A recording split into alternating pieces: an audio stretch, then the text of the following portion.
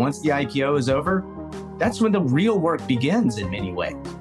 Welcome to Controllers Classified, the podcast where we take a deep dive into the dynamic world of controllers, accountants, and finance leaders, and hear how their ever-evolving roles are redefining accounting and the future of business.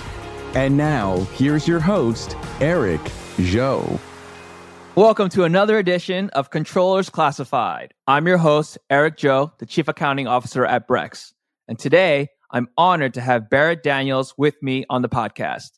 Barrett is the co-leader of U.S. IPO services at Deloitte, and he's been focused for the better part of 2 decades on IPOs in his career.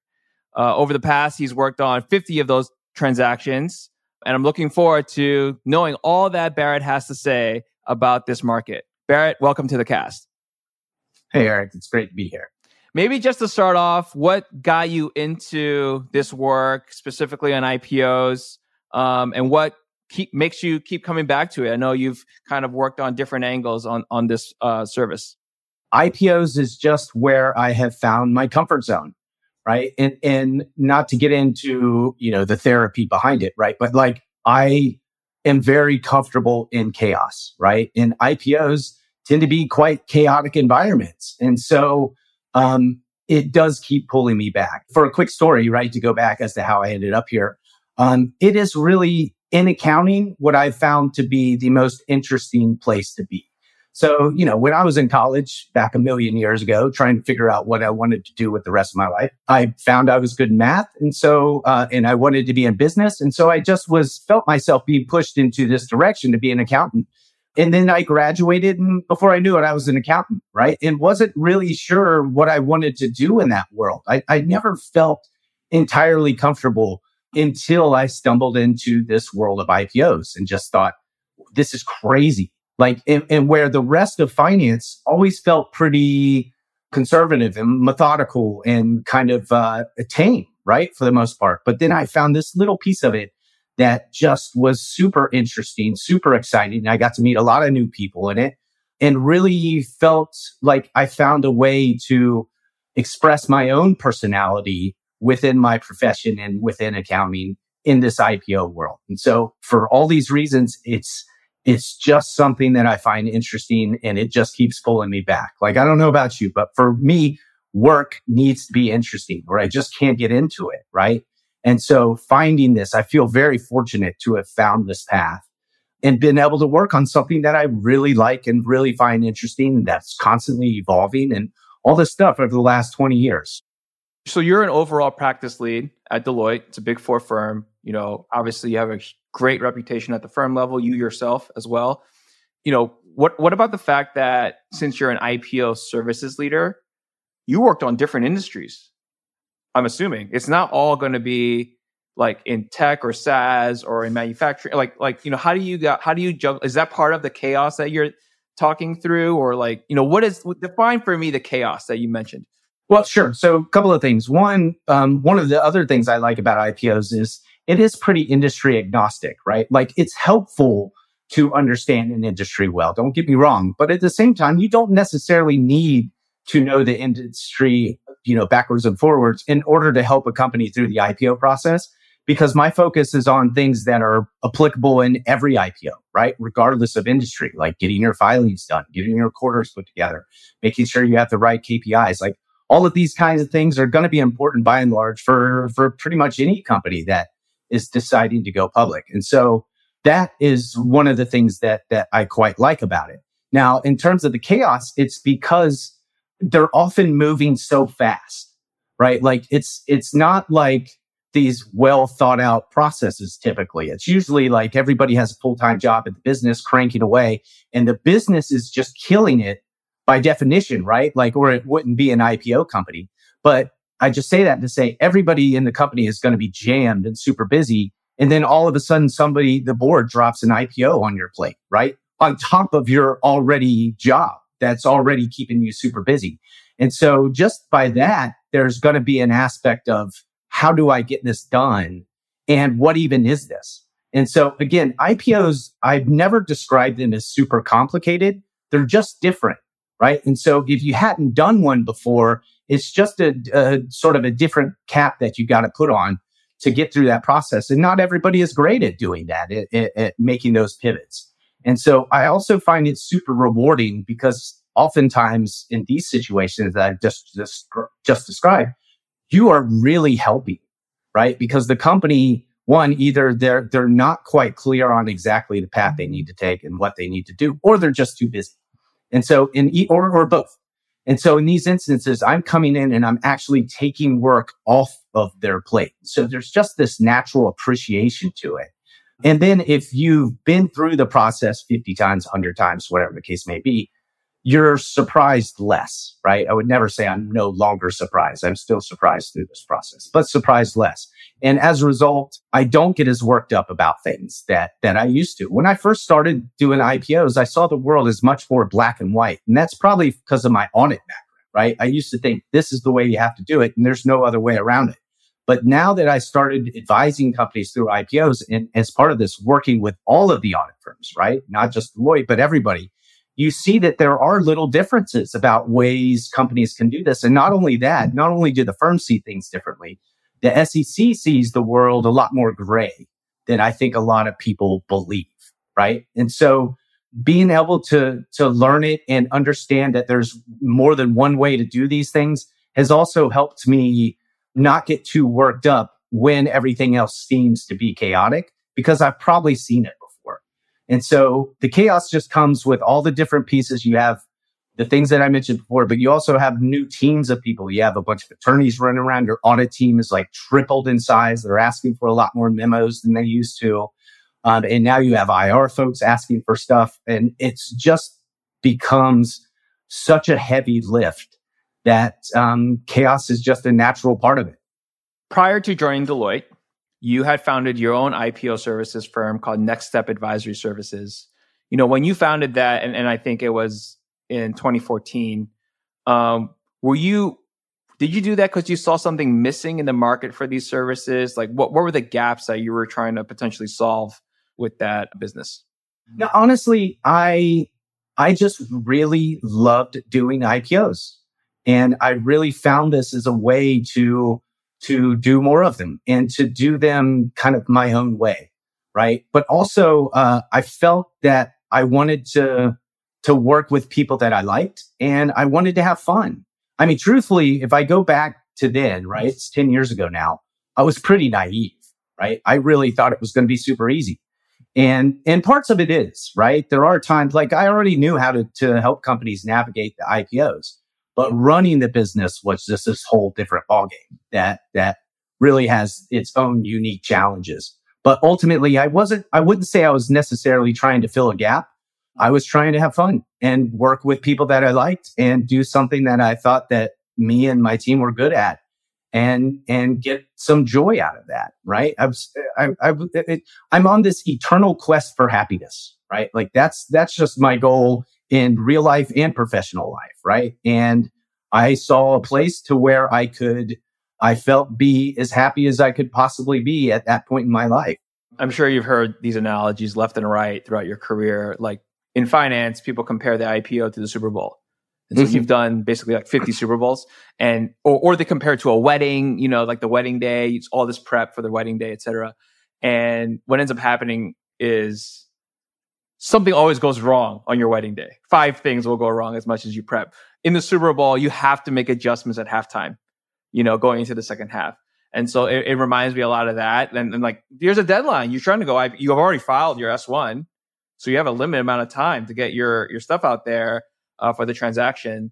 I really like the wedding and marriage analogy, right? Like the IPO is the wedding, but just when the IPO is over, doesn't mean you're done, right? Doesn't mean you're done trying. You've got to maintain the marriage, right? And that's no super easy task. I've been married for forever. Marriage is work too, right? But like, point is like, once the wedding is over, it's not done. Same with the IPO. Once the IPO is over, that's when the real work begins in many ways, right?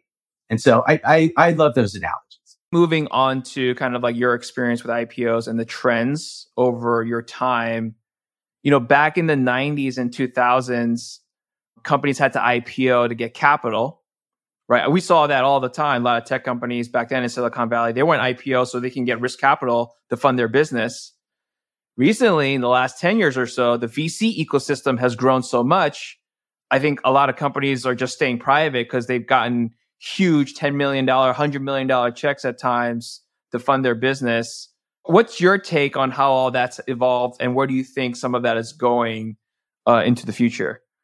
Yeah, you're exactly right, right? That used to be the reason for companies to go public. Way back when I started this 20 years ago or whatever, you would go public for that big check, right? Because you couldn't really get it in the private markets, or at least it was very, very hard to get. Where nowadays, it's more a discussion around prestige, right? Like we want the company to look super professional, so we're going to go public. Or we want to provide additional level of comfort to our customers. They see that we're public. Okay, this company's going to be around for a while. Or additional currency, right? You can now buy things much easier. You have public equity as opposed to private equity. And then probably the most important reason nowadays is liquidity, right? Because companies are staying private for so much longer, that liquidity has become sort of the main challenge for these companies, is to reward the people who have been with you all this time and to help build this company up into this great place where it is right now. And so I agree it's changed. The Jobs Act came out in 2012, I think, right? And it eliminated the 500 shareholder rule, which used to require companies that had 500 shareholders to go public. I like that rule, right? To me, once a company starts to get to have over 500 shareholders, it kind of feels like a public company, right? It's no longer friends and family. There's other people that have skin in the game. And so I've always thought that it made sense for these companies to be more transparent, to be able to provide more information. But now that rule is no longer really applicable, companies are allowed to stay private for forever. And some of these companies, even though they're not technically public, right? They're not listed on an exchange. They're public in the sense that they impact a lot of people's lives, right? And a lot of people rely on them and use them for one thing or another.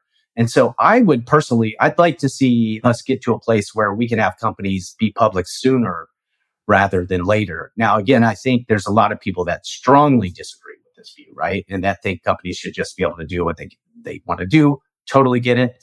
And I also get it's really challenging to run a public company. It's much more challenging than it is to run a private company. But, for the world, I do tend to think that it would be better. I got a couple of things. One, I want to react to what you mentioned about running a public company is much more difficult. And then the fact, like at Brex, okay, when I started at Brex, we were 70 folks. We were still on QuickBooks. We just closed our Series C. It was a $100 million check. It was a large VC check, okay? And then we had subsequent, closings of private money from VCs. And we got to a $12 billion valuation. Yeah, I have a big accounting team. And we kind of run the books and records at the company as if we were a public company. We have quarterly board meetings. We do a month-end close within 4 business days. We've always trying to prep to a potential IPO. And to a certain extent, we now we run it and our bookkeeping as if we were a public company to that extent. Like we don't do EPS or anything like that, but we have expectations from stakeholders on our reporting at this point. And then separately, to your point about the importance of our company publicly, I gotta assume that some of the VCs that have invested in us, they have their own investors, whether it's other private institutions, et cetera. And if you go up the tree, right, like there's so many like end investors that we do have a lot of stakeholders. Like at the end of the day, if you count each of them, I don't have visibility into each of them. So I kind of agree with you there in terms of like the work that we end up doing anyway, even though we're a private company. Separately, wanting it to come back to more IPOs, you got to think that these VCs are looking for an exit too. Yep, I agree. Mm-hmm. Right. They have investors. Yeah. And so is some of this cyclical? Like we've seen all these fundings in the last 5 or so years, 5 to 10 years. These funds have 10-year investing periods, right? And then it's going to close out. And so what are they going to do with those investments at the end of that period? It's either going to be acquisition or IPO. I'm sure they do. I'm sure they want their people to go public with the one caveat. at the right valuation, right? And valuations are the sticking point right now, not for everybody, but for the bulk of people, because valuations, frankly, I think got overheated during, 2021 when just everything was going crazy. And so, here we are a couple of years later with people are still clinging to some of those 2021 valuations, even though that's not the reality, right? Like, and I try and often explain this to companies, like, it's not your fault your valuation went down, right? Like most valuations have two primary triggers. One's like revenue growth and the other is what your public comps are doing. And if your public comps have just gotten hammered in the markets, that's completely out of your control, right? You had nothing to do with it. But trying to act like that didn't happen, right? I think it's a tough place for me to be. So I think these companies, if they could get their 2021 valuations, I think a bunch of them would love to be going public right now. But I think a lot of them made the decision instead to try and grow into those valuations so they wouldn't have a point in time where they actually have a down round. So, and again, I'm not bothered by down rounds. And I know other people who aren't, right? But there are some people out there that think it's the end of the world. And I get it, right? I don't want to question the way anybody's thinking, especially about like their own companies, right? And put stuff they put their blood, sweat, and tears into. If they don't think the valuation's right, I get it. I'm okay with that, right? Then wait and do what you got to do. But I really do think right now the challenge is more around valuations than it is about the actual timing and the getting ready to go. And I'm not sure how that works itself out other than just time and allowing companies to grow back into these valuations.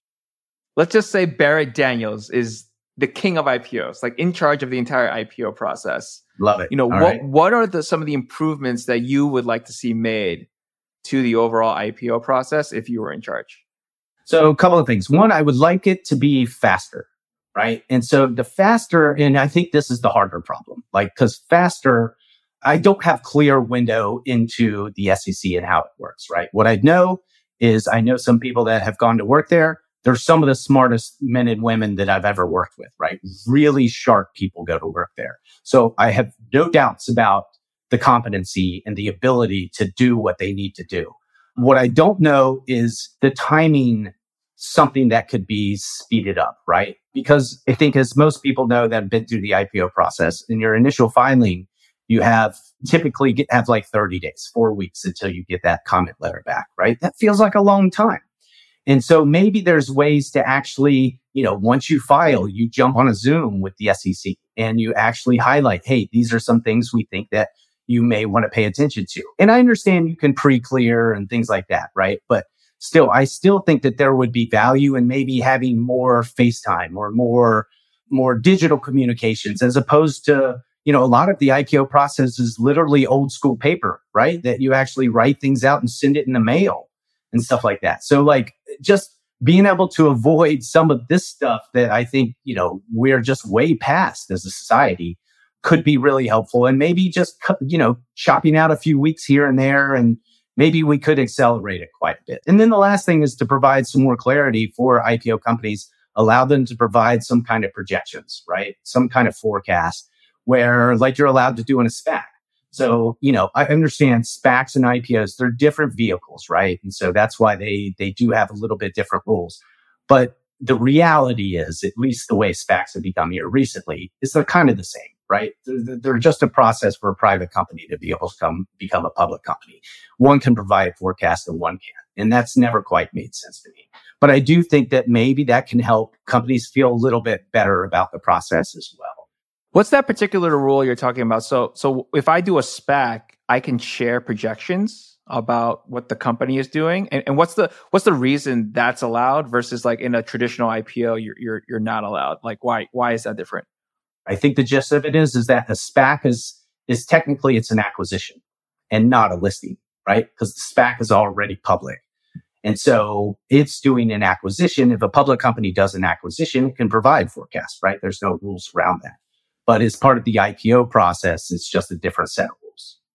That sounds like some information that would be very useful to investors. Yeah. Oh, I completely agree. And look, the companies, a lot of the companies that were going public via SPACs weren't nearly as mature as some of the companies that I'm working with going through the traditional IPO process, right?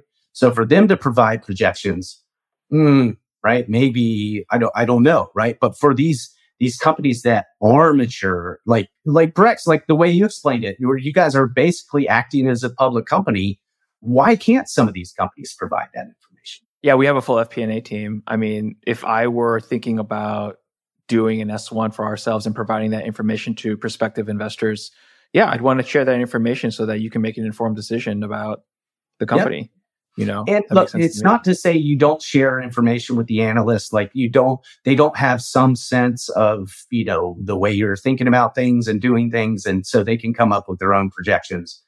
But I do think just coming straight from the company, I think just adds a little more, something to the process. Maybe to get back into the actual operations behind an IPO. Can you walk me through just and our audience through the Cliff Notes version of the IPO process, the S1, the review process, what the day of looks like when you're ringing the bell in the New York Stock Exchange? Yeah, you got it. So, most IPO companies are doing quite well, right? Are growing fast, maybe not profitable, but maybe line of sight profitability. There's excitement, there's buzz about them. They've got a lot going for them, right? So, and I say that to explain, not every company is an IPO company, right? Like we're talking about the best of the best.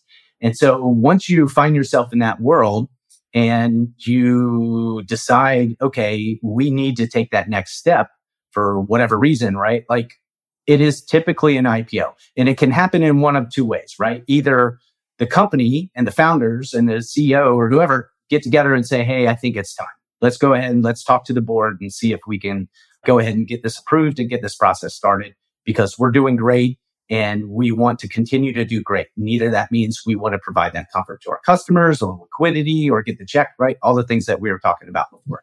The other way that it happens is the board comes in and says, now is the time, right? Like we see the windows, we're talking to other boards, we're talking to banks. We believe that this is the best time for the company to go. Any case, somebody makes the decision for the company to go public.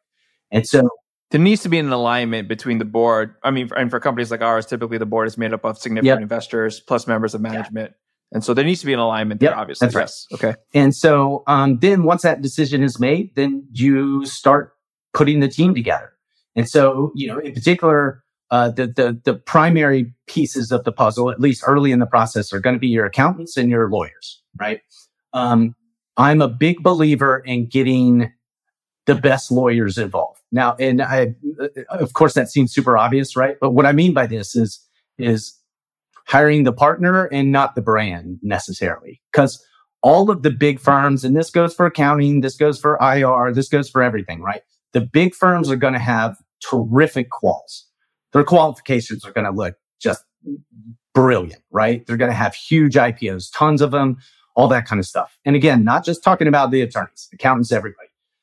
But the reality is all the years that I've been doing this, there's like 12 attorneys, like working on all of the IPOs, right? It's like, so even though you may be in a firm that has all of these quals, you want to get one of the partners that's actually the one doing that work, right? So you want to make sure you're hiring the right team, the teams with experience. So at the accounting firms, I would say the partner and the senior manager, right? You want somebody who has seen these before, not necessarily somebody at a great firm that could probably do this, right? Like, so finding the right teams, the right people that really do this. Because I mentioned before, IPOs aren't super complicated. They're just different. And so, there's a running joke here in the Bay Area that's like, if you've done 2 IPOs, you're an expert, right? Because again, like it's not hard.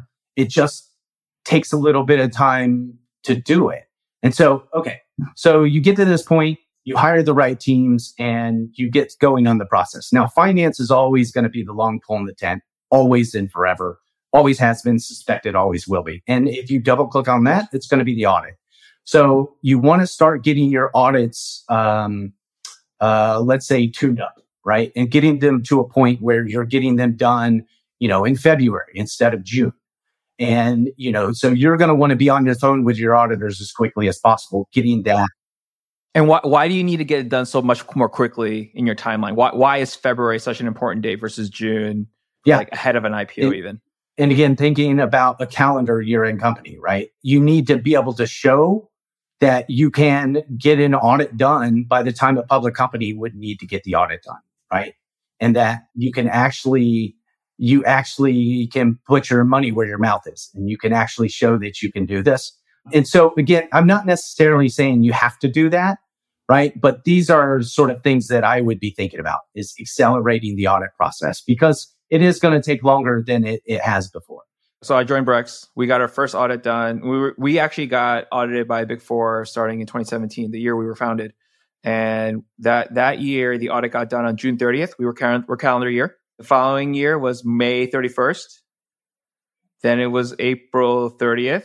Then now it's March 31st, but we're changing our year end to January 31st. So there's going to be some changes this upcoming year. And I will say, after we hit that 3-month deadline, there's been the business grew a lot. And then we started doing kind of like up-leveled audits with PCAOB or SEC level materiality, which was a lower number. So our audit firm had to pick more samples. It took more time. And then we had to right-size our team to be able to support that and all the kind of month in, month out work for our records. But yeah, okay, so if I'm finishing my audit in June and then I want to go public, and then I expect to be able to finish my audit all of a sudden within 1 year by February, within 2 months, that seems like a very difficult transition. I mean, to me, you know what I mean? Well, I think the way you described it is perfect, right? Like, you don't need to bite it all off in one big bite, right? Like, just nibble away at it. If you have a few years, then just kind of accelerate it a little bit each year, because there can be reasons to do it over the summer, right? If you're a small company, when Brex was just founded, getting audited in June makes all the sense in the world, right? Like, you're not going to be any firm's top priority if you're just getting founded, right? So that may be the perfect way to say, okay, we understand we're not going to get the best people if we try and get our audit done in February, but if we do it in June, we will. And then when we continue to grow and show how exciting we are going to become the priority for these firms. And regardless of when we want to do our audits, we're going to always get the best people, right? So I'm not criticizing the decision to do it later in the year, but when you are ramping up for an IPO, this is something that I would try really hard to accelerate.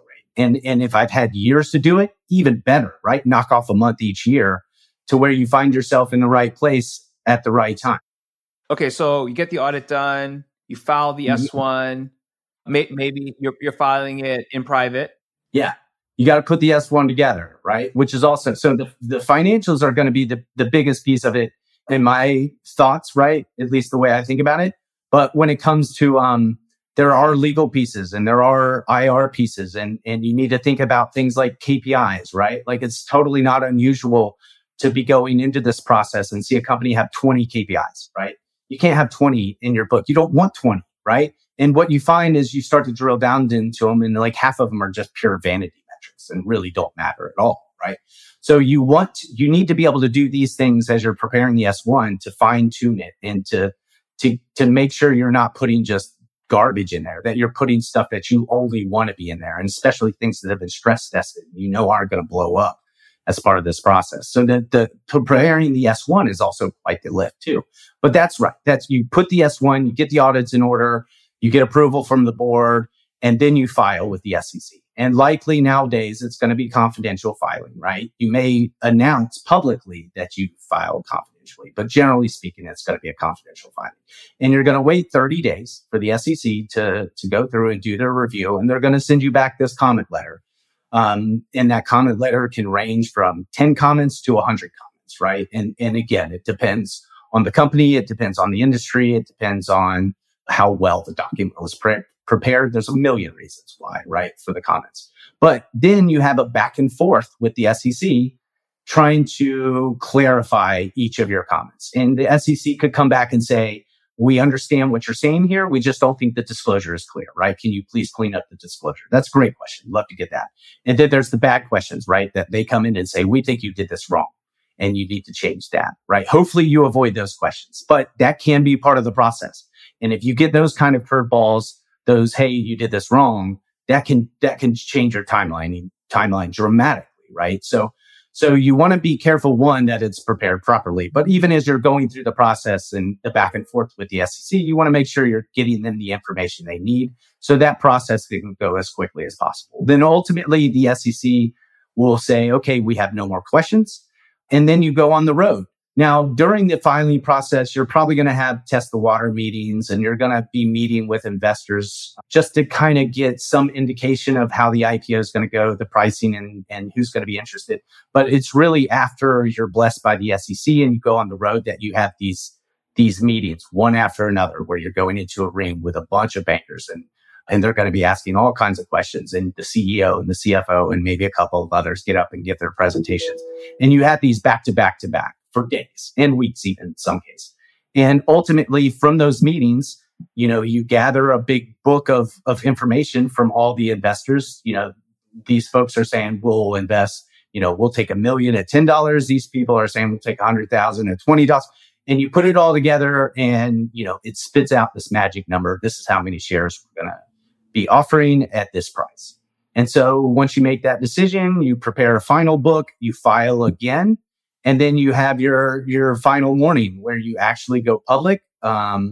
It's priced, and you and the team are sitting in New York ringing the bell. And then to our point earlier, that's when the real fun starts, right? Because then you are married, and now you've got to go through the rest of your life, I guess, for all eternity, right? You've got to now manage this company in the public markets for everybody to see everything you do all day, every day. And it's a bit of a different world. So the financials are definitely the longest pole in the tent. We had our own journey at Brex. We actually did an IPO readiness assessment years ago, and that was part of like our calculus on how to manage our bookkeeping. We're not going IPO, I'm not making any announcements or anything. We just thought about what it would look like and what it would take, and we try to emulate what public company operations would look like. Let's say you had that in place. How long does it typically take from the time that a board and executive management make the decision to do a transaction to filing the S1? What's the range that you've seen in terms of prep time? I mean, it could range from a month to 2 years, right? I've seen companies that are just really in great shape. Now, this is the exception, right? But certainly I've come across companies that were already in really good shape. Let's say it's like a company that's now private equity owned, right? But was public for all of these years. And they've been maintaining the rigor and the cadence that comes with being a public company, even though they were private. Those kind of companies, they can move pretty quick, right? And get up to speed. But your more traditional IPOs, companies that are experiencing hypergrowth and maybe have a hard time hiring quickly enough to actually do everything that needs to be done. This process can be quite different and can take quite a while for those companies to get up to speed. Let's say you're getting AICPA audits from, a great firm, a PCAOB firm, but maybe you want to move to a Big Four firm. Then maybe you have to do a couple of years of re-audits. So there's more things that can slow down the process than actually speed it up. But ultimately, at the end of the day, it's about how well prepared the companies are. And so it's a giant spectrum as to how this works. And you mentioned IPO readiness assessments. I actually think they can be quite valuable, right? And for the reasons that you'd mentioned, oftentimes they're done too late, right? If you're doing it 6 months before, it's hard to correct everything that's good. I haven't seen your report, but I suspect it's really big, right? Because they all are. Because, most companies have the same challenges going public, right? And the same things that they need to put together. So I'd like to do them earlier in the process just to give teams enough time to actually rectify everything that needs to be fixed. There are a lot of companies out there that are thinking about an IPO, but it's an uncertain event. Even Brex, we went through their IPO assessment back in 2021. And, we haven't gone IPO yet, and we may go IPO in the future, but it is uncertain. And I don't know when that's going to happen, if at all. For any other company, right, that's thinking about that possibility in the future, how would you prioritize the functions and the personnel to invest in today, given that it's an uncertain event? I tend to be a big believer in having public company experience, right, within the finance team in particular, and especially at leadership levels. Now, again, I'm not suggesting everybody has public company experience on the finance team, but having some folks that do understand the calendar, right? Like, because as a private company, as much as you try to make deadlines, be deadlines, they can still move, right? You can still have a meeting here that disrupts this one, or the CEO has this conference to attend to, and so you can't do this mock earnings release. It's not the same, and you can't make it the same as being in the public company process. So I think having somebody who has been there and understands that, hey, this is a real deadline, like real. Like if we miss this, we get destroyed by the public markets, right? You don't have that when you're in a private company. So I think having somebody or folks that do understand that, I just think is super valuable and way more important than, let's say, IPO experience, because I think IPO experience can be supplemented a million different ways, right? You have firms like mine and my team that can help with these. There's a bunch of boutique firms that can help with this stuff. So the IPO process, there are teams around that are ready-made to jump in and help. But it is much more difficult when you are already public. So that's what I'd say. And I also hear a lot of companies say, let's go hire an SEC reporting person. I understand the thought process there, but at the same time, especially if the timing is uncertain, I don't see the value in that, right? Because you could find yourself in a situation where you're hiring somebody with just nothing to do, nothing at all to do, right? Because if you're not public, there's not a ton for an SEC reporting person to do. And so I hear this all the time. And my thought is, again, you can find SEC reporting help around all over the place. All these firms will help with that. But, and if you delay your IPO, no problem. The firm will still be there, right? They're happy to go away and come back in a year from now. But if you hire somebody, that is not the case.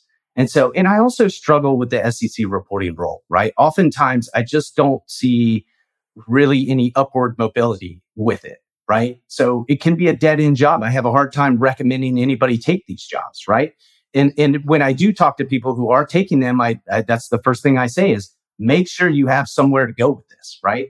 Make sure you can become the controller or, whatever the case may be, but you're not just left hanging out here and that they want you just doing SEC reporting for the next 5 years.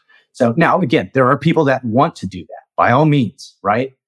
Love it. And I know some people like this that are fantastic at it. So again, no problem there. But I've never understood the sort of urgency to run out and hire an SEC reporting person, where I'd rather be focused on making sure my controller, my assistant controller, my chief accounting officer, my VP of finance, that these folks are the best of the best, right? That kind of thing. Yeah, I generally agree with you. One thing that I was at Pricewaterhouse for 11 years and I was in the audit practice. I looked at SEC filings every quarter, 10Qs, year-end 10Ks, the audits, et cetera. Now I'm on this side. I've been in the industry for 5 years in this role. One of the things that I've increased my appreciation of almost exponentially is just the day-to-day accounting operations and frankly controls, right? Controllers operate controls. The controls that we need at this company to make sure just everyday reporting is right. Right? We're the stewards of the base layer raw financial data in the general ledger. That ends up getting translated into different management reporting packs and different views. But recording this much in receivables that we got from our card issuance today and having it be accurate and making sure I know it's been reconciled to the MasterCard file, that's really important. Right? Because if I'm off by a few $1 million, that adds up over the course of the year, et cetera. And now I'm in a reconciliation nightmare potentially. And so I totally agree with you. And that's why I think also we talk about, we have the marriage, we have the IPO day, and then it's working on the marriage and then working on being a public company going forward. Having that resume or having that experience on how to run those controls day in, day out, post IPO. I think one, obviously auditors will look for it because you're required to as part of a controls opinion, but it's good governance. Right? It gives investors and everyone more confident. That's how the capital markets work. You need that trust in the process, so to speak. Isn't it funny, how how different it is. Like, so, I don't want to put your words in your mouth, right? But when I was an auditor, long time ago, I remember like going to my clients, like thinking, why doesn't, this doesn't tie and this doesn't work out to here? Like, what's wrong with everybody? And then I spent time on the inside, right? And it's like, cause that stuff is really hard to do. Like, there's a lot of balls up in the air. There's such a greater appreciation, like being on this side of the table than there was for me when I was on the audit side of the table. I'm glad I got to experience some of what you're doing. And also now on the advisory side, right? I get to help out, and I'm more in a position of, view of management than I would be on the audit side. And it is a different world. It is just, I have such a greater respect how folks like you can keep these houses in order. I find it amazing now that I can see it better on the inside. So we're wrapping up on our time here on today's podcast. But Barrett, we always close out each one of these with a section we call Finance Leaders Are Fun Too. One thing we like to ask of our guests, if they have any funny stories related to finance or accounting, any jokes that they can share with our audience. I always find these to be especially funny. Yeah, I'm happy to.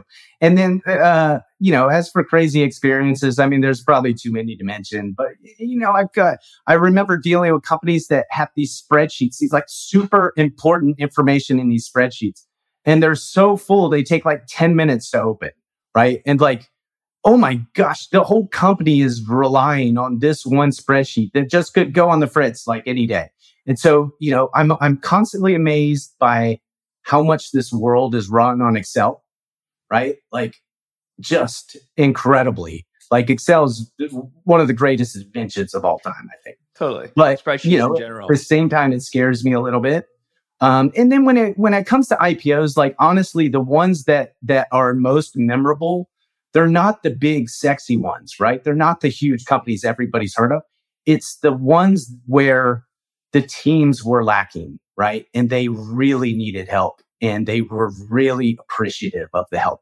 Those are the ones that when I think back on my favorites and the ones that really keep me going, it's those teams where you really, they couldn't have done it without you, right? Like, I love it. And this is the kind of thing that keeps me coming back is helping these folks get through these crazy processes and these crazy times and come out on the end and you see just pure joy, right? After ringing the bell, after, carrying this huge project for however long, sometimes years, it's very rewarding. And it's a neat place to work. I find myself, I consider myself very fortunate to have been able to do what I've been able to do the last 20 years and see the things and work with the people that I've gotten to work with and do crazy stuff like this. Like, I love this. I don't have too many complaints. Well, Barrett, I'm fortunate that you joined us on our podcast today. Thank you very much for sharing your stories and your advice. And we'll catch up again. You got it, man. It was great to be here. Thanks for tuning in to Controllers Classified, presented by Brex.